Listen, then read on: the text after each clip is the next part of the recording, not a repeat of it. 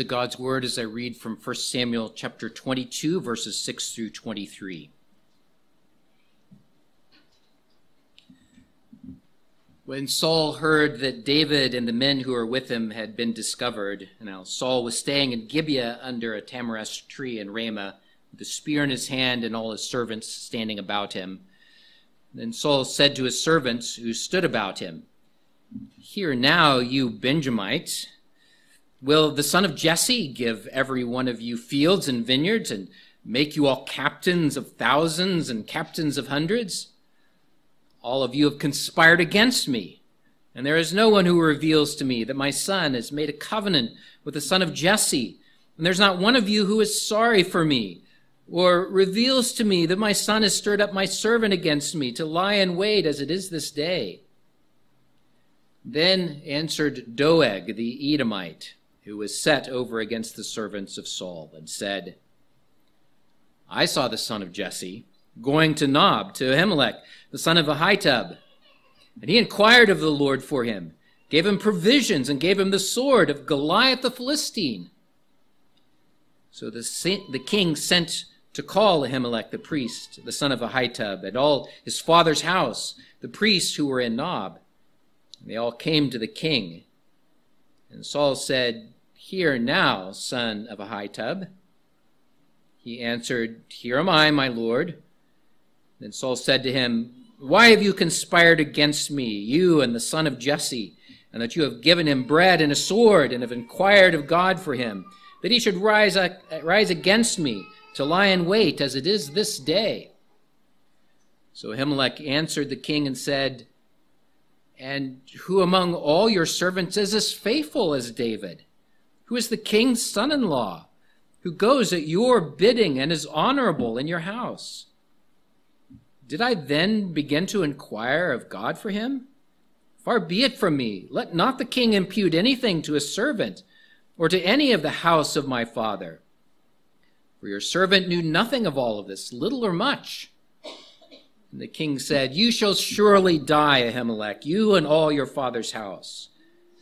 Then the king said to the guards who stood about him, "Turn and kill the priests of the Lord, because their hand also is with David, and because they knew when he fled and did not tell it to me." But the servants of the king would not lift their hands to strike the priests of the Lord. And the king said to Doeg, "You turn and kill the priests." So Doeg the Edomite turned and struck the priests, and killed on that day 85 men who wore a linen ephod. Also Nob, the city of the priests, he struck with the edge of the sword, both men and women, children and nursing infants, oxen and donkey and sheep, with the edge of the sword. Now one of the sons of Ahimelech, the son of Ahitub, named Abiathar, escaped and fled after David. And Abiathar told David that Saul had killed the Lord's priests. So David said to Abiathar, "I knew that day when Doeg the Edomite was there that he would surely tell Saul, 'I have caused the death of all the persons of your father's house. Stay with me, do not fear, for he who seeks my life seeks your life. But with me you shall be safe.'"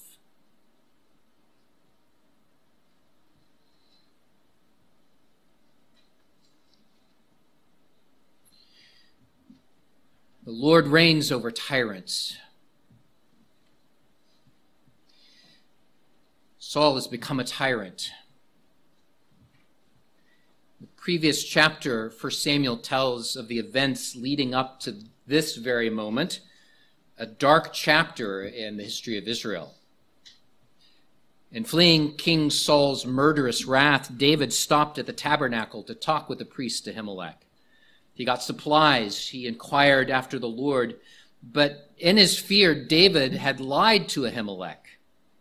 He lied about his reason for being there. And in doing so, David put Ahimelech in a position of danger. For there was a man there, a man named Doeg from Edom, who saw David and who eventually turned him in, reporting it back to King Saul. Chapter 22 now tells the rest of the story, a story that reveals the tyrant that King Saul had become. In light of Saul's murderous commands, it's important for us to also hear how this passage teaches that the Lord God rules over even this bloody murder that Saul perpetuates. It may seem from our perspective that the wicked get away with murder. It may seem that they even prosper in this life. But God knows all things, and he holds all people accountable. The Lord reigns over tyrants. I want to begin by going through the account here, for there's some things that deserve to be explained. I'm going to walk through the history of this account to underline the wickedness of Saul and of Doeg. Verse 6 describes Saul as staying in Gibeah under a tamarisk tree in Ramah, the spear in his hand and his servants standing all about him. And on one hand, this might seem like this is what a king would look like. The location is a place that was often a place of judgment. The spear in his hand was a sign of authority and of judgment, and wise counselors gathered around him. But as the scene unfolds, it begins to look somewhat different. Instead, it looks more like one of the old spaghetti westerns where the bad guy is leaning on the rail outside the bar and his buddies are all around him, right? This is the king who is supposed to be interested in the rule and governance of his country, and yet here he is so angry and so motivated by his hatred of David that he's left all of that, and he and his cronies are out searching for David. There's a rabble that is around a powerful but unstable man who is prone to violence, intent on one thing. And it comes through in his words to his servants. Here are his countrymen. He is from the tribe of Benjamin, and he has his buddies around him, and he says to them, he berates them for allowing David to escape and even suggesting that they had helped him. And he says, you're not going to get anything from David. You may think that you could prosper by following after him, but I'm the king. Listen to me. And why didn't any one of you tell me what was going on? Jonathan, my own son, turned against me, and you didn't tell me. Gordon Ketty observes the dilemma that Saul's men faced. How do you tell bad news to a tyrant? Right? If you bring him bad news, off with your head. If you hide it from him, you're killed as well. This is what's going on under King Saul. And in the midst of that outburst, here comes Doeg. I saw David going to Nob, to the priests in the tabernacle. They gave him information. They inquired of the Lord for him. They gave him provisions and weapons. Doeg was opportunistic in his words and in his actions. Words that David in Psalm 52 rightly identifies. He says, you violent man whose tongue is sharp as a razor. You see, Doeg used this opportunity to get in good with the man of power.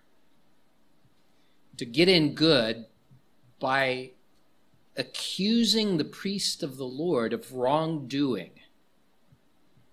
and lying about it. Did you notice that he didn't tell the whole truth about David's little deception and how Ahimelech was acting in good faith, thinking that David was the king's man upon the king's mission? No, Doeg leaves that out conveniently.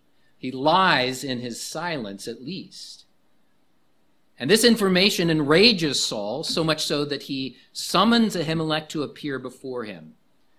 Ahimelech and all of his fellow priests, his relations as well, that were serving as priests.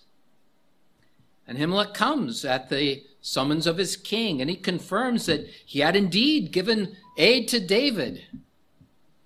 And in a sense, why not? This is the king's man. This was his own son-in-law. This is the one who was trusted by Saul himself to lead his armies. Why would Ahimelech treat him any different? And so he denies the charge that Saul made, that he had enabled David to rise up against him. He denies that he inquired of God for him, which Doeg had accused. And this could be taken in either two ways.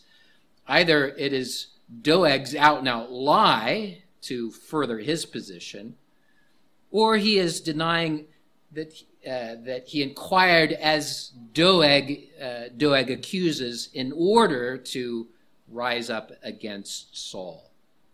He adds these words, "Far be it from me, let not the king impute anything to a servant or to any of the house of my father, for your servant knew nothing of all of this, little or much."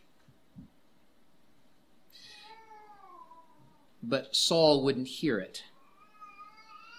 He ordered his guards to kill Ahimelech and all of the priests that were there. But they wouldn't do it. You get again the sense of a powerful tyrant, that even his men are trembling underneath him, and yet they wouldn't lift their hands against the priest, the Lord's anointed. So Saul commanded Doeg to do it. And he did. Single-handedly, he slaughtered Ahimelech and 85 priests of the Lord. And then he went at Saul's command, and he killed man, woman, and child in the city that they came from. And even the animals of that city. Harkens back to the way in which many cities were dealt with in that time, taking them down to the ground. Ketty describes it in this way. Saul had acquired that hallmark of all true tyrants. He had declared war on his own people and had added mass murder to the instruments of his government. This is what happens when evil is unrestrained.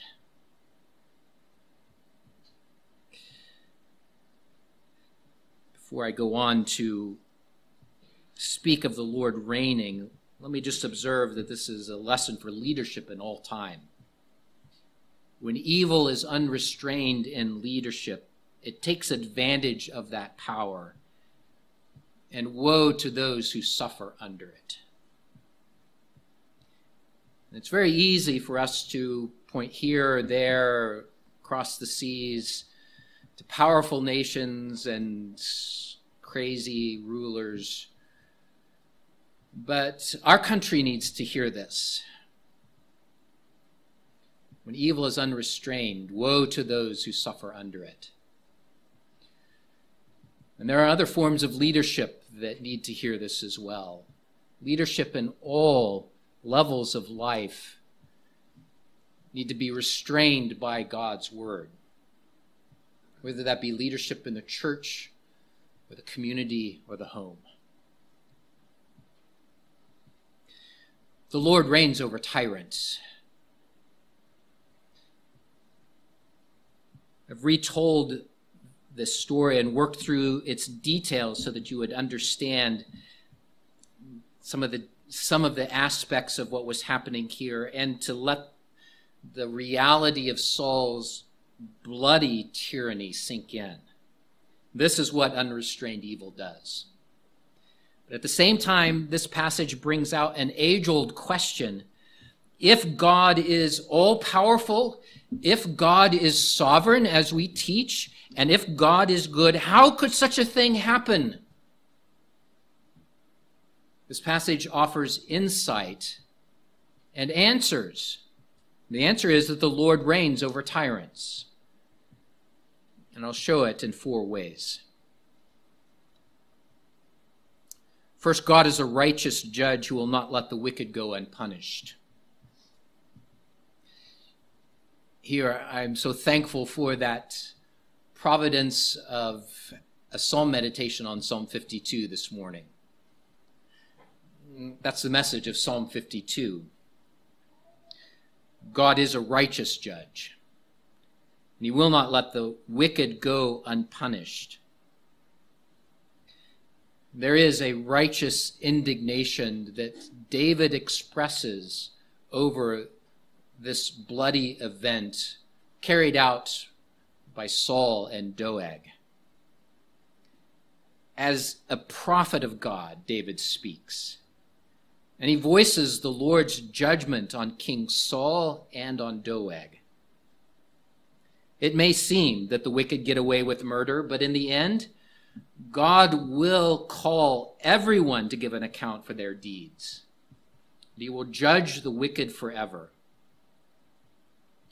As in Psalm 52, I would encourage you that if you have suffered some injustice, if the perpetrator seems to have gotten away with it, remember that God knows all things.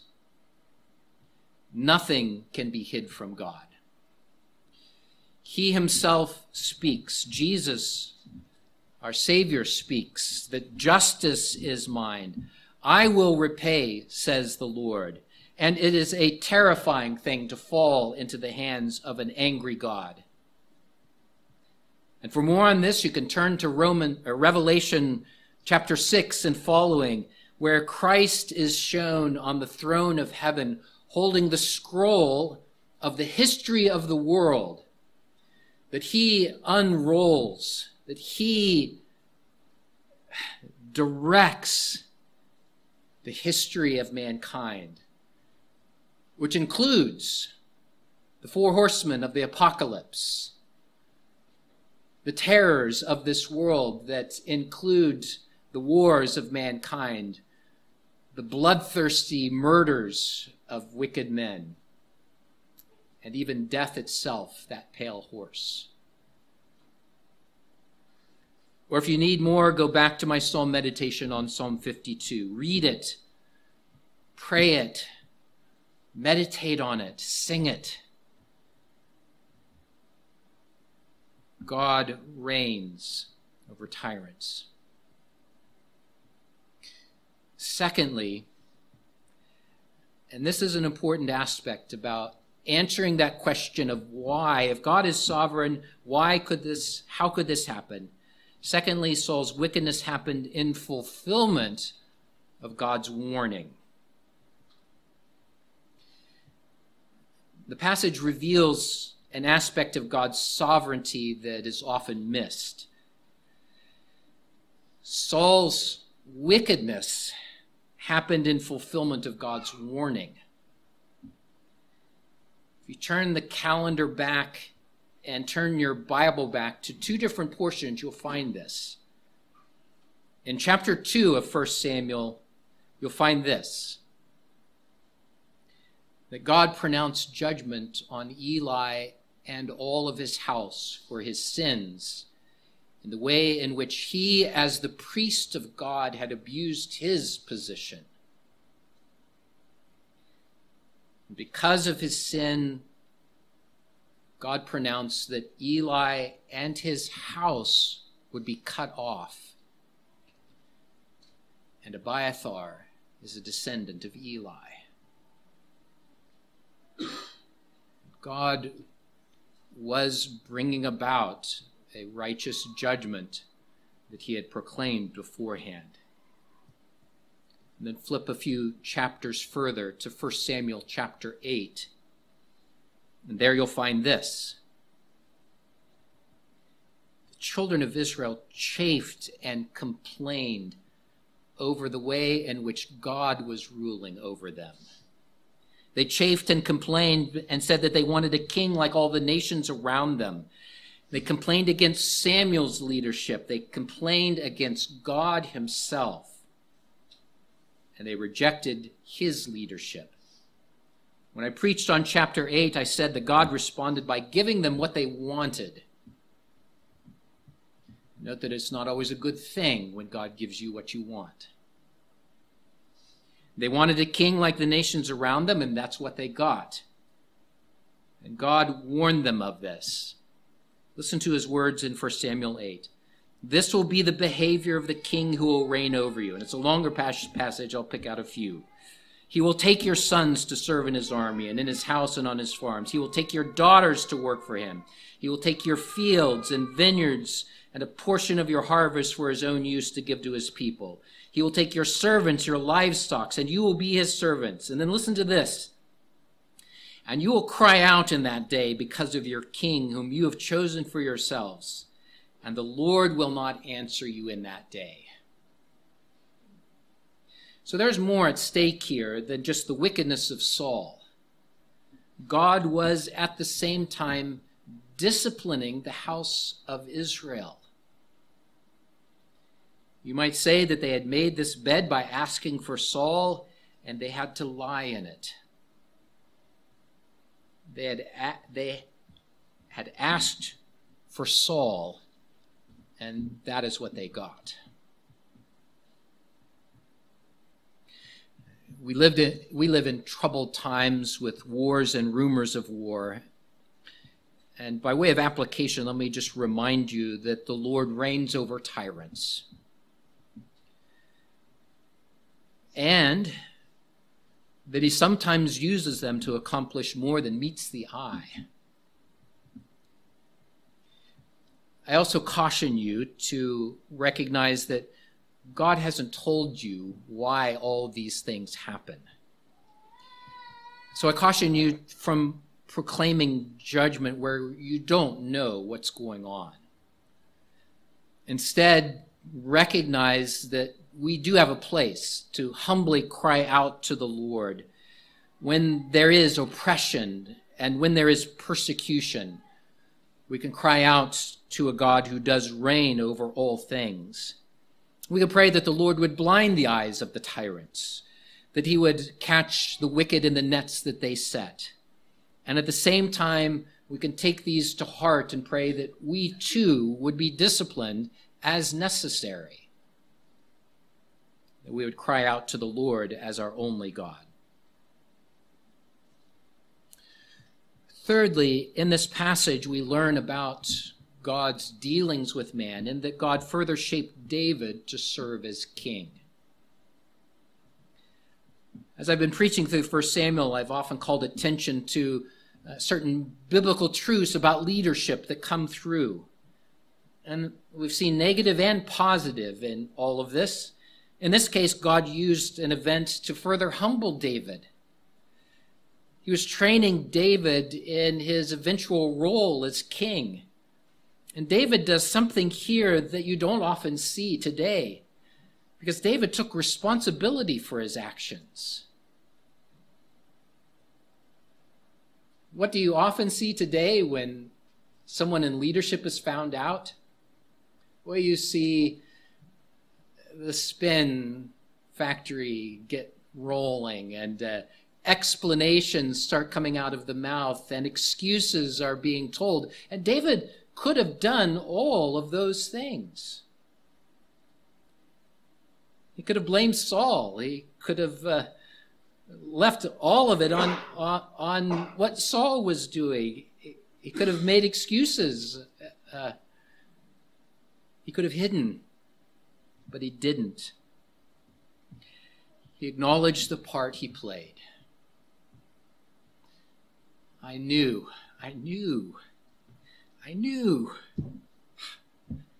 God God, forgive me, I knew when I saw Doeg that day. I knew he would tell Saul.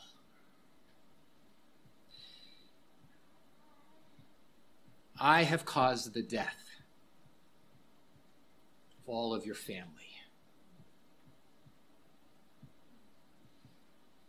He even takes up some of the consequences. David can't bring back the dead, but he can care for Abiathar. Stay with me. Saul's hunting me too. He's hunting you. You don't have to be afraid with me. You'll be safe with me. He provides protection for the oppressed. He models the loving and powerful rule of God who hears the needy when they cry. He is the one who delivers the poor and the oppressed. He is the one who rises up to be an advocate for the widow and the orphan and so on. David is learning these lessons of godly leadership in a way that foreshadows the coming of Christ, the King of Kings and Lord of Lords.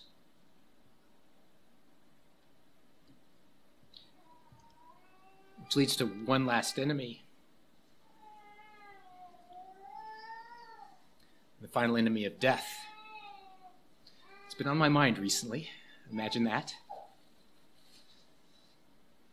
And there's grief and glory in that, the words that I've been using. But today I want you to hear the righteous indignation of Psalm 52 and the righteous indignation of God against sin and its consequences.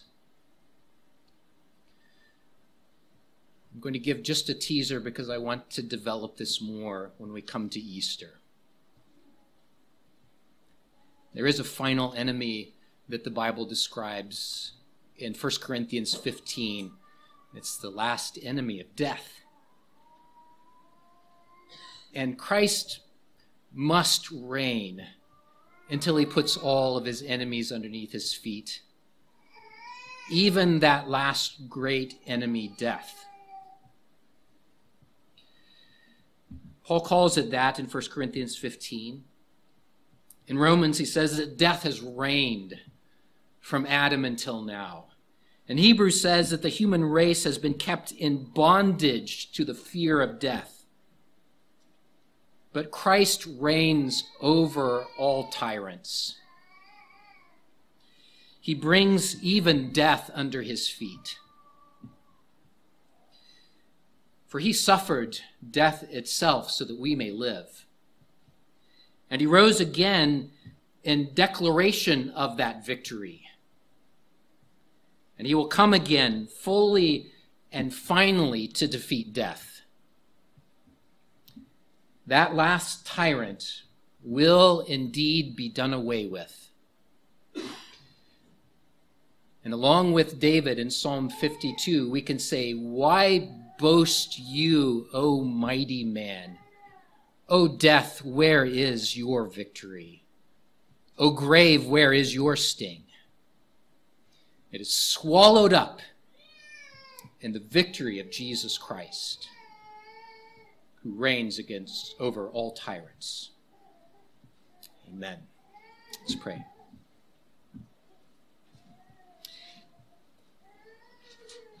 Even so, Lord, come quickly. We depend on you in life and in death. We thank you for our victorious Savior, Jesus Christ. We pray that your kingdom would come in all of its manifestations, ruling over tyrants in this world and ruling over the enemy Satan and ruling over death itself. In Jesus' name we pray. Amen. Let's sing together Psalm 9b. As you sing it, take up these words of the Lord's justice that is displayed against all of his enemies. There is a place for righteous indignation and for rejoicing that God does indeed reign. Let's sing Psalm 9b. Please stand to sing.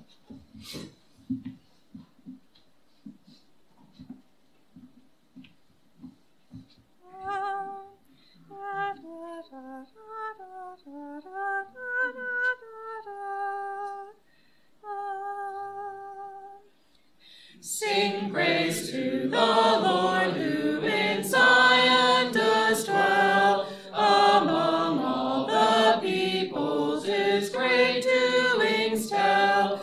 When blood he avenges, his memory is clear. The cry of the poor never fades from his ear. Lord, see what I suffer from malice and hate. Have mercy, oh, lift me away from death's gate. In gates of the daughter of Zion, all praise, rejoicing in your mighty power to save. The nations are sunk in the pit they prepared. Their foot in the net that they hid is ensnared. The Lord by his judgment has made himself known. He catches the wicked in snares of their own.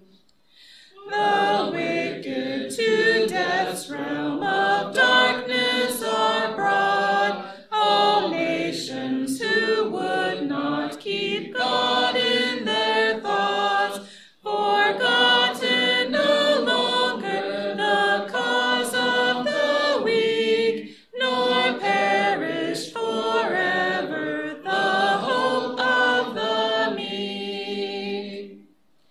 Arise, Lord, that man may not make himself strong. Let nations be judged in your presence for wrong. O Lord, put your fear and your terror in them. Let nations know truly that they are mere men. Please be seated.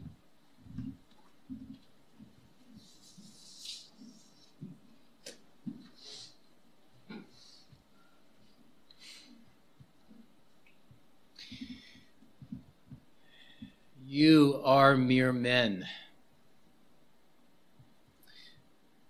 As men and women, we need a Savior.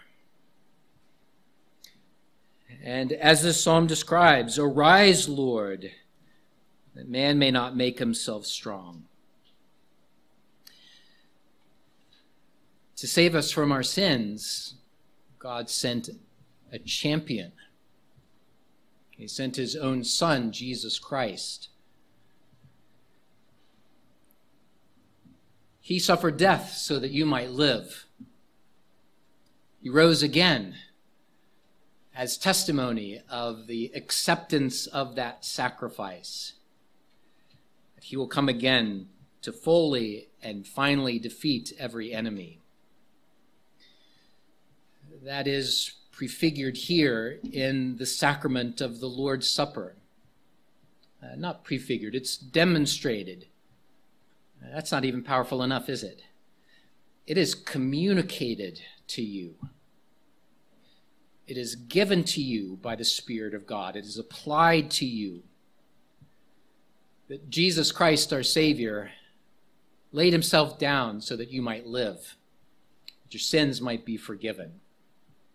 The bread and the cup represent the body and blood of Jesus Christ. And this is a sign that is given to us until Christ comes again, that authority that he has to judge all. And that judgment does give us pause. It warns us not to take or to eat unworthily, not recognizing the body and blood of Jesus Christ. That's why we speak of this as a sacrament that is given to the church. It's given to those who who know that they are sinners and have cast themselves upon the mercy of God. We sung that in Psalm 9, that the mercy of God is proclaimed in all of his judgments. It's a mercy that executes a just judgment on the wicked so that we might live. I'd like you to hear those words of institution and recognize that God, who reigns over tyrants, has sent us a Savior. Read from 1 Corinthians chapter 11. I received from the Lord that which I also delivered to you, that the Lord Jesus, on the same night in which he was betrayed, took bread, and when he had given thanks, he broke it and said, "Take, eat. This is my body, which is broken for you. Do this in remembrance of me." In the same manner, he also took the cup after supper, saying, "This cup is the new covenant in my blood. This do as often as you drink it in remembrance of me. For as often as you eat this bread and drink this cup, you proclaim the Lord's death till he comes."